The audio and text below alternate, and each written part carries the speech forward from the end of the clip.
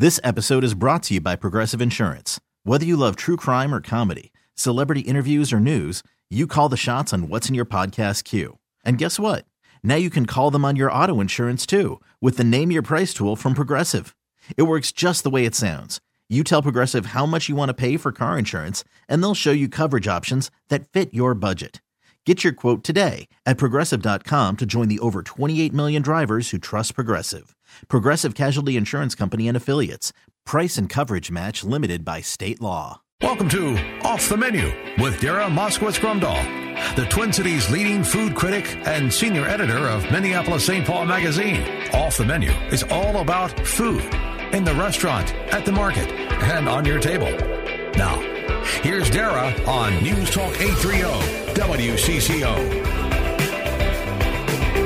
I am back. I spent a week in Nashville. I ate all the biscuits that weren't nailed to the ground. That was a good time. I'll tell you what, world. I now have a few opinions about biscuits. Watch out. I'm bringing them everywhere I go. I also want to know what you are cooking because I am very interested. What are you up to?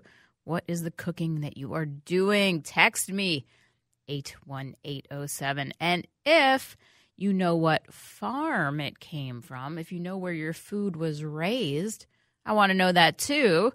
That's a bonus. You get bonus points. I sprinkle them down upon you from afar. Because that's what we're talking about today. We're talking about actual real farms among us. You ever seen any? Well, Brian DeVore has. He works at the Land Stewardship Project. He has a new book, Wildly Successful Farming.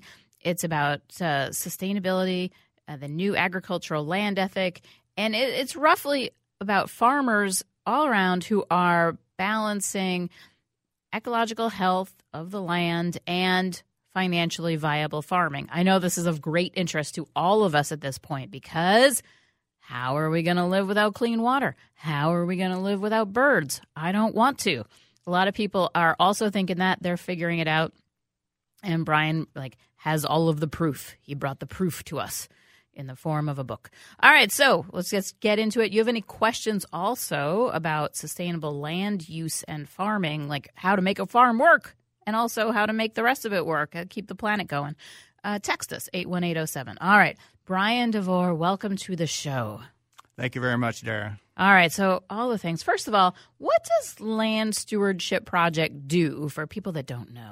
Well, we're a nonprofit organization. We work here in the upper Midwest. We're based out of Minnesota, and we work with farmers and try to connect them with other folks who are very interested in stewardship of the land. We work on policy programs and trying to promote sustainable agriculture and getting research at our land-grant universities to support this kind of agriculture, and also work on the state and federal level to promote sustainable policy.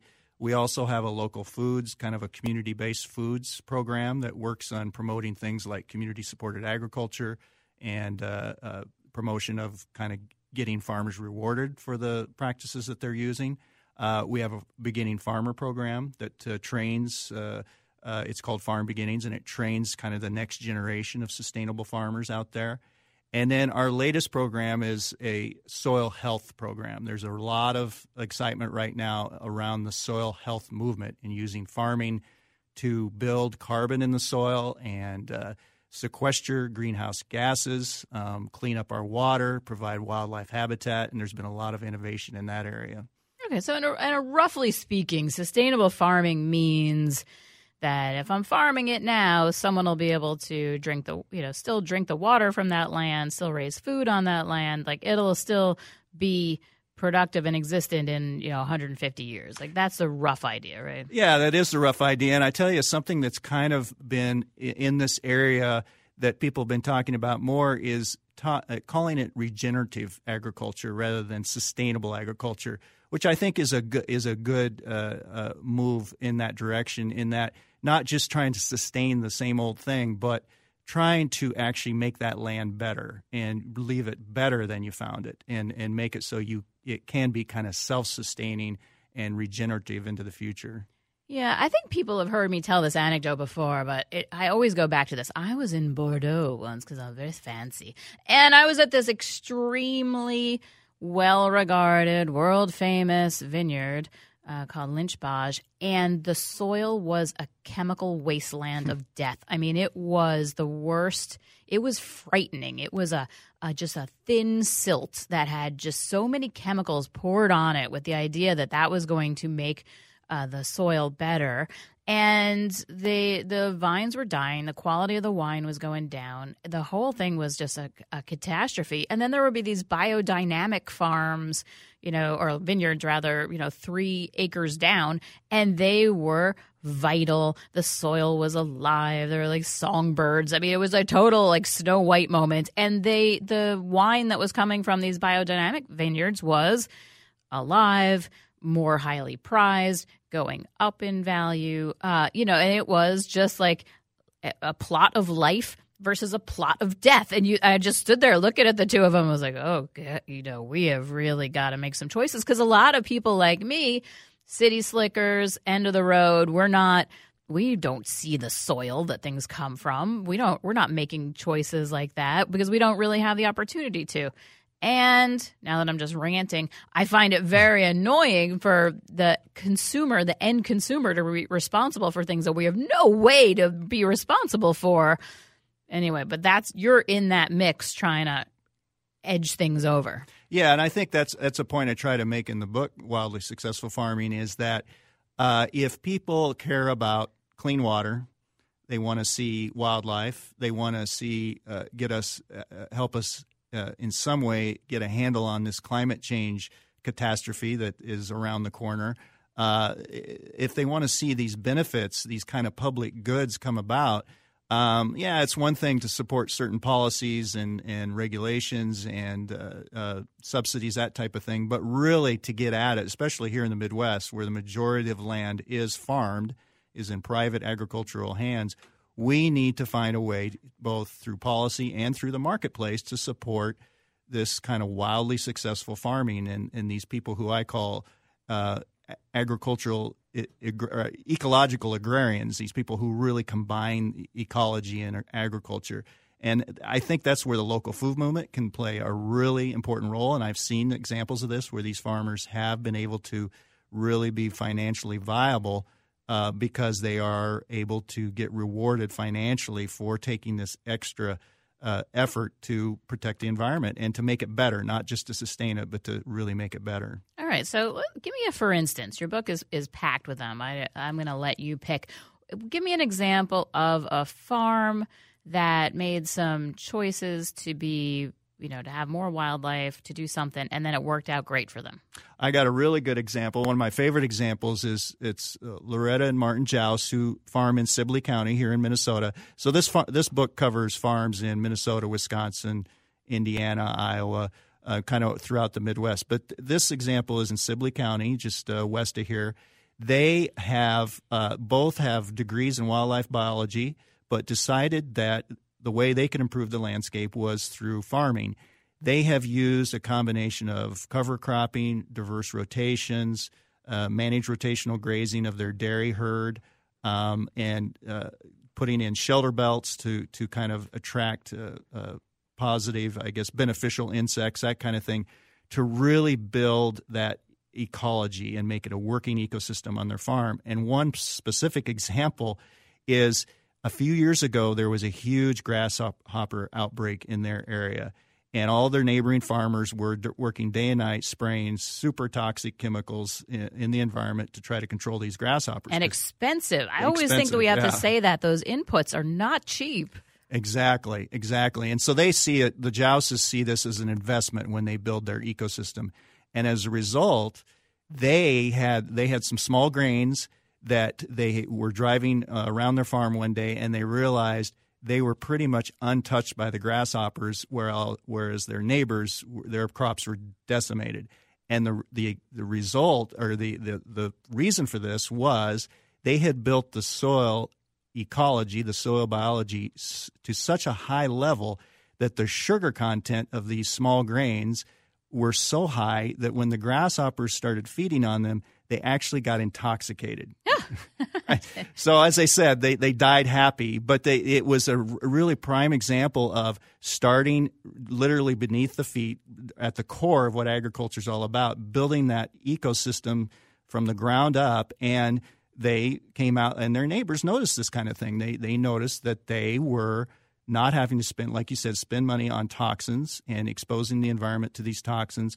And yourselves. I mean, we don't talk about that enough, I think. We don't talk about who is bearing the brunt of the pesticide loads in the fields. Oh, it's the farmers and their kids and their families. Exactly. They don't want to be exposed to this either. I mean, and that's where I think it's exciting, and that's one of the reasons I wrote the book, was to show these examples that these aren't just hippie weed huggers, as some people would call them. These are people who are in the community, and they're making a go of it.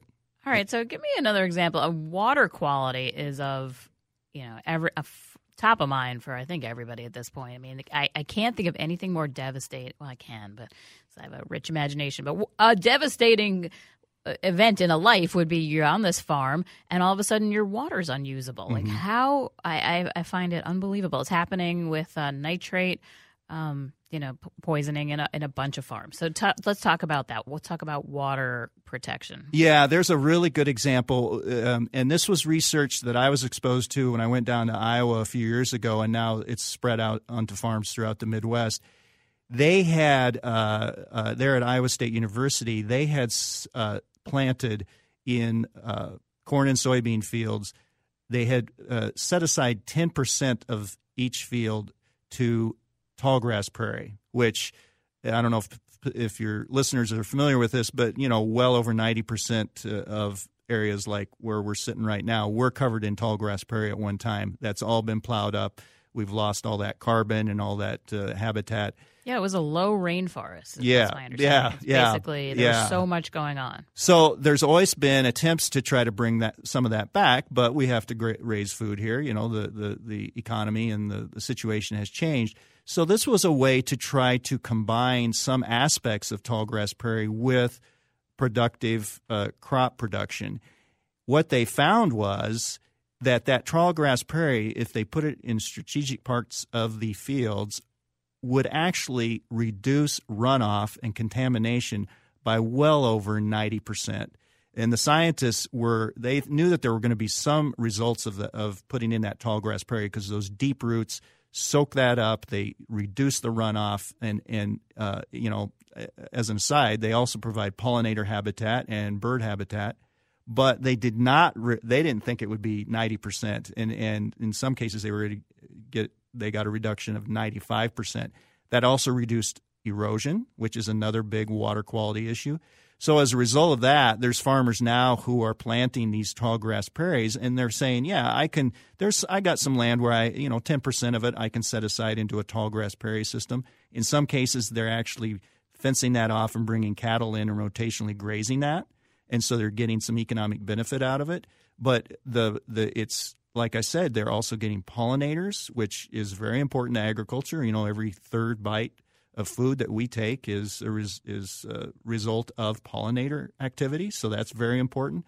So I think that's a really good example of kind of a compromise where you're still being very productive on that farmland. You're getting economic use out of it. You're producing food, but you're also getting those ecological services. And I find that really exciting that we're not going to have tallgrass prairie covering the Midwest. People have to live here and make a living here, but we can kind of integrate some aspects of these ecological systems back into our farming systems, I think. Okay, so we're going to take a little break here. I'm talking to Brian DeVore, who has a new book, Wildly Successful Farming. I think this is all really important. I think a lot of people, you think about, what would it cost me to lose the potable water on my land? It costs you everything. So we'll talk a little bit more about how a city slicker and consumers can kind of get involved in this when we get back. But right now we're going to take a little break, and I've been talking to Brian DeVore with Wildly Successful Farming. Dara here from Minneapolis St. Paul Magazine, and this here show, Off the Menu, which I love to bring you. We have fun. We do good. We learn about things. Right now I've been talking to Brian DeVore from the Land Stewardship Project. We're talking about wildly successful farming. His book, the subtitle is Sustainability and the New Agricultural Land Ethic. What I like about this book is you went out there and you just have like proof of concept after proof of concept, just bang, bang, bang. People want to read, like, can it be done? And I know that people are just out there cooking and saying, but what can I do, Brian DeVore? What can I personally do? Because I work in an office cube and I don't have a farm. So let's give something to the people in their kitchens. What are the options for people who don't have farms? How can we kind of support a more integrated farm universe with cleaner water, more birds, more pollinators for everybody? Well, the subtitle talks about the land ethic, and I really, truly believe, and the land ethic comes from a concept that Aldo Leopold came up with many years ago. But I really believe that you don't have to own land. You don't have to farm land to have a land ethic. And that's interesting. So I can have a land ethic even though I just stand in here in my city boots. Yes. And I think you can practice it 3 times a day, with your food choices. So there's a couple of ways. One is through policy. We need to be supporting policy that promotes, because the situation we're in right now with this industrial ag landscape is not by accident. It came about because of policy that promoted planting a couple of crops, corn and soybeans here in the Midwest, and nothing else. And so, we do have some bright lights there. The federal farm bill, which was just renewed, renewed every 5 years. It was just renewed recently. Does have a program in there called the Conservation Stewardship Program, and because of work on the part of the Land Stewardship Project and some other groups, we were able to get it renewed. Minnesota is the number one user of this program, and farmers rewarded for putting in place things like managed rotational grazing of livestock, cover crops, diverse rotations that build soil health, that kind of thing. So that's a really positive thing, and we really need to support whenever, nobody pays attention to the farm bill, but you should. I do. I pay attention to the farm bill. I make people. Yeah. So that's just a really good example, I think. Market-wise, we've got the organic certification program. That's a really good way for people to reward farmers. You have to be, unfortunately, these days, more watchful than ever, because there has been some situations where those rules have been people have used loopholes to get around those, and they aren't maybe doing some of the stuff they should be doing on the land according to those rules. Yeah, so some of the big box stores will have kind of, greenwashed organics. It'll be from a weird Colorado dairy, and it's not good. So I always say it's better to know your farmer here, if you can get eyeballs on the land, than it is to get organic certified stuff from Costco. Exactly. And we are very lucky here. We have a lot of food co-ops and farmers markets, and it's a great way to support local agriculture. The food co-ops have really come along in the past few years and are sourcing locally as much as possible, which is and really I love important. that. I think I'm just outsourcing that. I walk in and I see the conventional apples in the co-op, and I think, I know what that is. That's somebody who's transitioning to organics, and the co-op people have taken care of this for me. I don't have to think about it. All right, we actually have a call. Kara in Waverly has a question for you, Mr. Brian DeVore. Hi, Brian. I live in Wright County, and I'm not a farmer, but we have 65 acres, and we have a mile of the Crow River running through it. Oh, and we are looking to it's a beautiful, beautiful property. It is surrounded in some sense on 2 sides by farms, but we're looking to restore the land, help with the Mile of the Crow. It's the largest part of the Crow, and sits by Humphrey Aarons Park.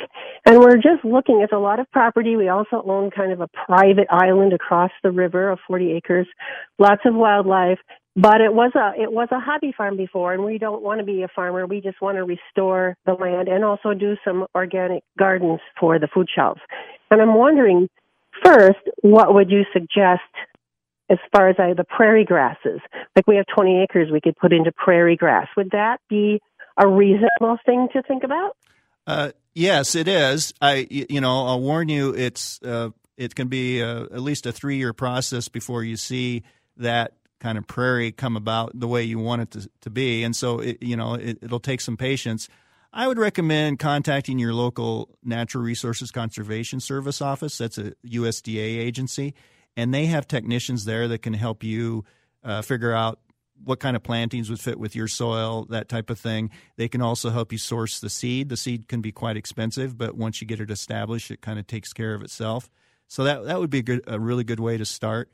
And if you're looking for farmers who may be willing to farm it in a way that would kind of help work with that ecosystem and do that in a way that you really want it to see it kind of stewarded in a good way, you could go to landstewardshipproject.org and check out our Farmland Clearinghouse, which is a kind of an exchange where there's farmers on there who post that they're willing to do this kind of thing, and then there's landowners such as yourself who can post information and kind of say, this is what I'm looking for. Oh, it's fantastic that you're thinking about this, Kara. I really appreciate it. Our rivers in Minnesota, when I look at the St. Croix and think about how many people over generations have worked to make it that beautiful, I am just so grateful. Let me ask you about this. I know some people do, they leave their land to a conservation trust. Yes, there is. Here in Minnesota, there's the Minnesota Land Trust, and that is it's a way for people to make sure that long after they're gone, it's going to be taken care of in a certain way. And yeah, I'd encourage people to check that out. It's a group that actually Land Stewardship Project helped get started years ago, and it's kind of spun off on its own. And I do know some farmers who are using that now. They're using these kind of regenerative systems that I talk about, and they want to make sure that it stays that way long after they're gone. It's not taken over by a factory farm or that type of thing. So they have gotten easements through the Minnesota Land Trust, and it is one way to just kind of make sure that all that work you put into it doesn't go to waste down the line. Yeah, well, Kara, thank you so much for calling in. I don't know if we should talk about this, but I know that there's a growing movement in Minnesota of people who feel sort of spiritually that we are entrusted with the species of the planet. We are entrusted with this beautiful land. We're entrusted with all of the gifts from God, and it is that it is our responsibility to keep it going, to not mess it up. Are you hear from farmers like that too, right? Yeah, a lot of these farmers that I profiled in this book really came at agriculture through the lens of that land ethic and that idea that they really put the land first, and if they take care of the land, everything else will kind of take care of itself kind of idea. So they really did, and it is almost a spiritual view that they have of that land. And I think what's most exciting is some of the younger people that I interviewed who, some of them didn't have much of a farming background, but they had gone to school, maybe gotten a degree in wildlife biology or restoration ecology, that type of thing.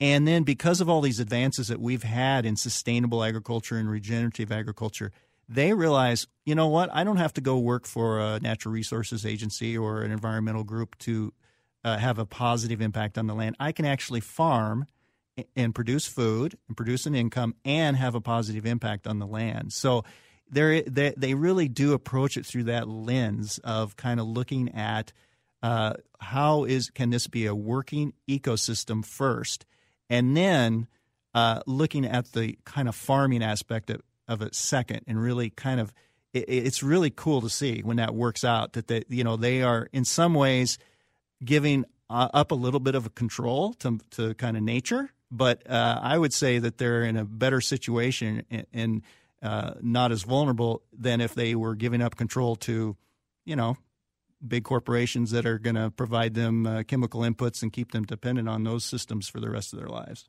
Yeah, well, I mean, I'm a big fan of nature. One of the things that we haven't had time to get to is a very involved book, and so there's a lot that we won't get to. But nature also created some kill and destroy predators to go after the things that eat that eat crops. So wasps and things like that who just live around, well, they're very happy to go and eat invasive pests. So if you don't have a place for them to live, they can't come do your dirty work for you. Yeah, and I think one of the most exciting things that I've found just in recently as I wrapped up the book and talking to different people is we have seen so these people that I write about, I kind of call them the hardcore ecological agrarians. They're really into this. This is the only way they would ever farm, no matter what the economic situation was. What I'm seeing is at workshops and field days where we're looking at some of these practices that the Land Stewardship Project and other groups have put on, we're seeing more and more quote-unquote conventional farmers show up to kind of tap the knowledge of these ecological agrarians because they're seeing their systems collapse. They're seeing the systems that they thought were going to be sustainable long into the future, not sustainable anymore. Part of it is because of climate change. Part of it is because, for example, the no-till system, which is a great system for conserving soil, is starting to not do what it should be doing. It's because it's so chemically intensive and relies so much on heavy equipment, that soil system is starting to collapse. So they're going and they're asking some of these kind of ecological farmers, well, what soil health practices are using? What rotations are using? And I think that's where we can have some of the biggest wide-scale benefit, where we see thousands of acres that maybe isn't going to be the most wildly successful farming in every aspect, but it's going to adapt some of these practices. Maybe it's going to have a few acres of tallgrass prairie, or it's going to have some wildlife habitat in there, but it's going to start integrating over time these practices that really do kind of have this wide scale effect. And and one example I think where that could have a real impact is on water quality, because if we can get that landscape really, I guess, more hydrologically healthy, we're going to see results. We're going to see cleaner rivers and cleaner lakes, and it's going to be more of that wide scale basis. Because I'll be frank, a lot of these farmers I'm talking about, that I'm writing about, they're very much in the minority. But I think that they can have an outsized impact. And I'm seeing more and more conventional farmers who are willing to take advice from them and borrow ideas from them. And some of these farms are quite big. They're farming a couple thousand acres. So I think anytime we can see some of those ideas kind of get inoculated into those systems, that'd be great. Well, if you want to find out more about all of this, you can get Brian DeVore's book, Wildly Successful Farming. You can go on January 17th to Majors and Quinn and see him read. He's going to be reading in the bookshop. He'll be there to answer questions. I think this whole DIY conservation, very appealing. I like the idea of it, the idea that you can kind of start tinkering on your own farm and, start making the world a better place. I mean, one of the things that's so appealing about besides that you're having a land ethic, you're helping the world, you're helping yourself, it's once you get a healthy population of, say, predators out there to eat your bad bugs, they just keep coming and you don't have to pay them. They're just like their own money in the bank. So take that, weed killer vendors. You can, I'll keep my money. All right. So more of this from Brian DeVore in his book. Brian, thank you so much for coming in the show. Thank you very much. It was great. All right. We come back. I am going to be talking to Scott Foster of Bloomington's Hazelwood Food and Drink. He is doing a whole bunch of good stuff for Taste of the NFL and the Kick Hunger Challenge, and we will hear about that when we come back. Dara here. Doesn't that make you feel good? People are figuring out how to have more wildlife. I hope that we look back.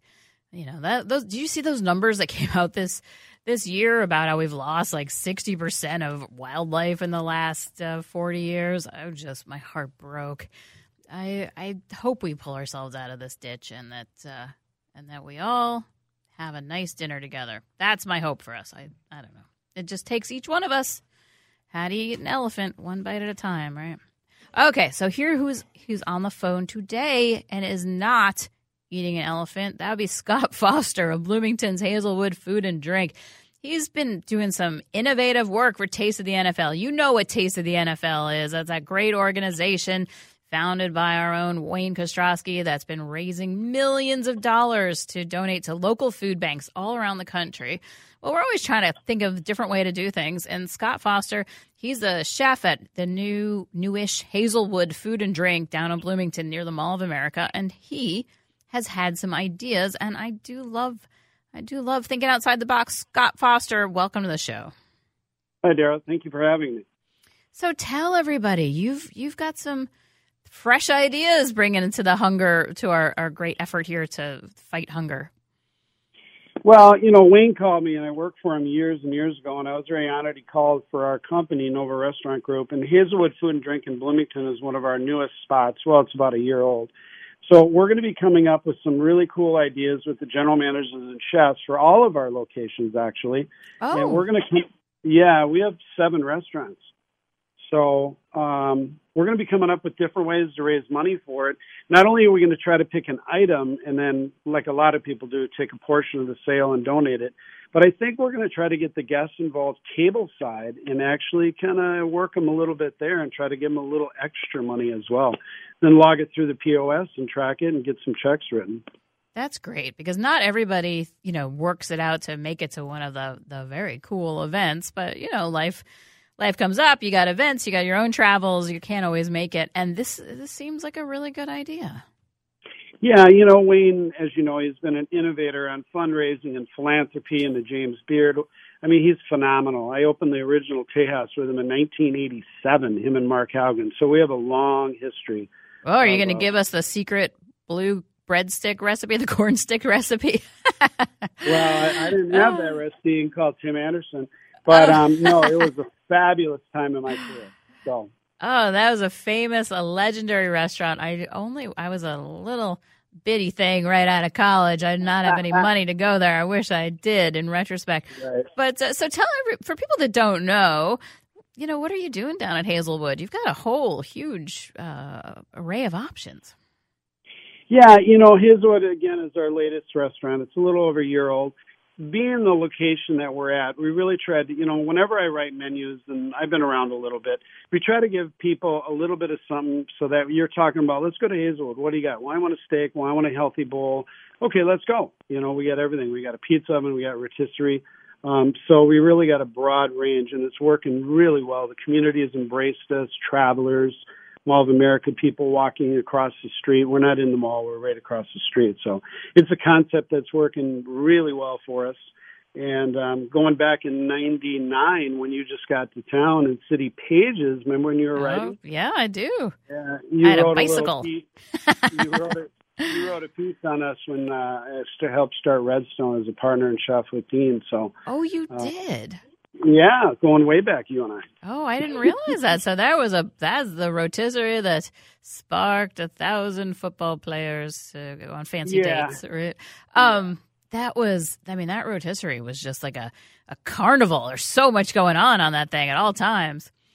Well, I appreciate it very much. We've kept the recipe and shared it. So. Oh, you have?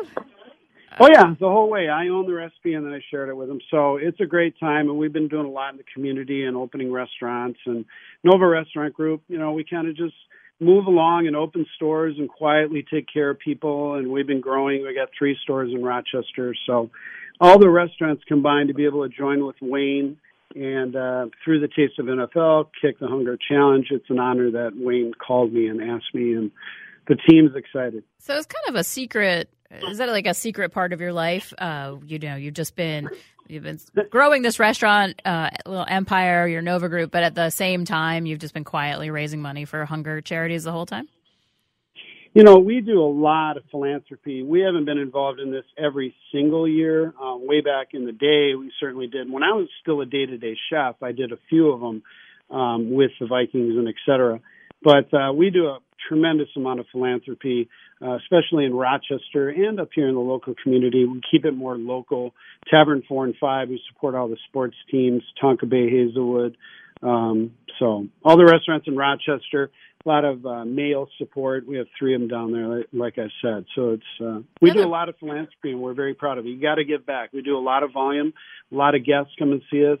God bless all of them. So you have to give back. Yeah. All right. Well, you keep us posted. I want to know what you're doing. It's, there's so much hunger in this community. I think people are starting to really be more aware of it. But in Minnesota, something like 1 in 6 people are struggling with hunger. It's just astonishing. And so many of them are children. Yeah. And I thank you for doing the good work that you are doing. Well, the team's excited. We're going to pull it together and do the best we can. All right, well, let's keep in touch. I want to hear all about it. And Scott Foster, congrats on what you're doing at Hazelwood Food and Drink. It is a success. So thank you, sir. All right. Thanks, Sarah. Have a great day. Oh, thank you. All right, so now is the time of the show where we will get to the Ask Me Anything and our text line. The text line is kind of a bunch of good questions. I got a good one and comments. Mr. DeVore is speaking of how my Scandinavian ancestors farmed, both in Sweden and here in the U.S. I think that is true. That is, we're really it's that thing in life where you get back to how things were. I was in the South this week, and so I went to a Waffle House. I'd actually never been to one in my whole life, and they had Wonder Bread. I hadn't seen Wonder Bread in so long. I think it's not around up here anymore or something. And, it's like a time capsule because everyone in my world is very interested in making our own bread. Local milling, locally raised grains, having a sourdough starter, all of these things. And that is how they made bread in medieval Europe. It's how your great-grandparents made things. And then there was this, great innovation where you could just buy a loaf of bread and it would stay fresh for 16 months. And it was, have the texture of a fine piece of packing material, and and then that seemed like the greatest thing, and then we got past that, and everybody said, "No, that is not the greatest thing. We don't like that anymore." There's a lot of that in culture. You kind of try new things, and then you go backwards to maybe how it was and what it used to be. These were, they're farms that have been farmed for 1,000 years, and you couldn't just use them up. You can't just use them up and throw them away. And so your Scandinavian ancestors, my poly mess of a European, all those ancestors in my great past. And I got a question. Did you mention no-till farming? Came to the show late. This is so good for the soil, and healthy soil equals more nutrient-dense food. That is true. We did talk a little bit about no-till. There's different kinds of no-till. There's kind of this no-till with a lot of inputs, a lot of pesticides, herbicides, and there's no-till just straight up no-tilling. I'm very interested in all of that, all the variations on permaculture. I think it's, think about how great it is to eat an apple. You put an apple tree in there, that apple tree goes for years.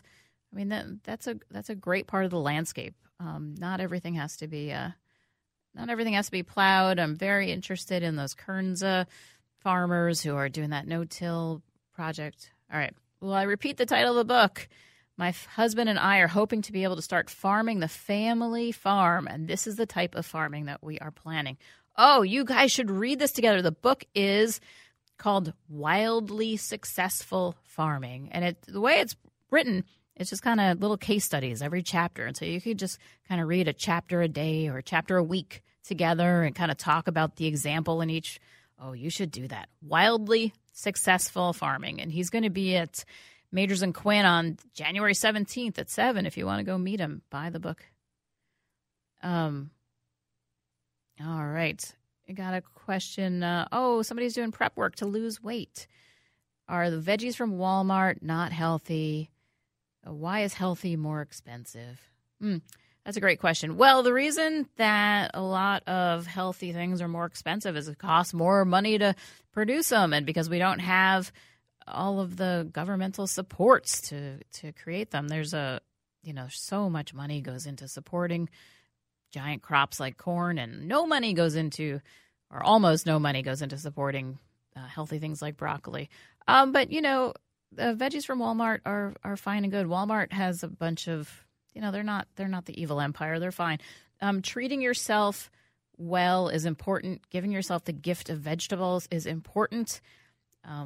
Losing weight, I think a few things are, obviously that's my opinion. I'm way in here with this.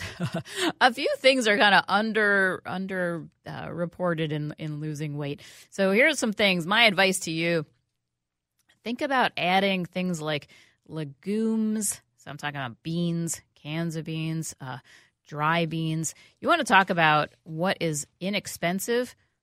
dry beans. You do not have to spend a lot of money to get some dry beans. And if you can work different things like chili and lentil soup, pinto bean soup, anytime you can work in legumes and those high fiber things into your diet, and you may say, oh, they make me kind of gassy. Well, that's because you don't eat them much. So if you eat a little bit and then you eat a little bit more, and then you slowly can work up to a full serving. But anyway, those things are really filling because they're high fiber. They're low glycemic index, so they will slowly release sugar into your blood. So you don't get the big, crashes of like having a can of Mountain Dew. And so I think that we don't talk enough about all of those things. So you should really add high fiber things like legumes to your diet if you're trying to lose weight. That is my advice. Everyone kind of skips over them. I don't know why. There's no glamour in the beans, but that's a good thing. And then make sure you're getting, that you're feeling full. Like you can't just sit down and have a plate of broccoli and that's going to lead to success, because after a little while, your body's going to be like, whoa, I'm starving. And then you're going to go get a Dairy Queen. So try to make sure you're eating things like hard-boiled eggs and dense foods like that. All right, so what's happening next week? Dr. Michael Roizen is going to has a new book, What to Eat When. That's all about using your circadian rhythms to your advantage. He's the guy that invented that real age diet. So I will see you next week here on Off the Menu, and we'll get into all your kind of diet doctor things for January, because we love that. All right, see you here next week. Bye. This episode is brought to you by Progressive Insurance. Whether you love true crime or comedy, celebrity interviews or news, you call the shots on what's in your podcast queue. And guess what? Now you can call them on your auto insurance too, with the Name Your Price tool from Progressive. It works just the way it sounds. You tell Progressive how much you want to pay for car insurance, and they'll show you coverage options that fit your budget. Get your quote today at Progressive.com to join the over 28 million drivers who trust Progressive. Progressive Casualty Insurance Company and Affiliates. Price and coverage match limited by state law.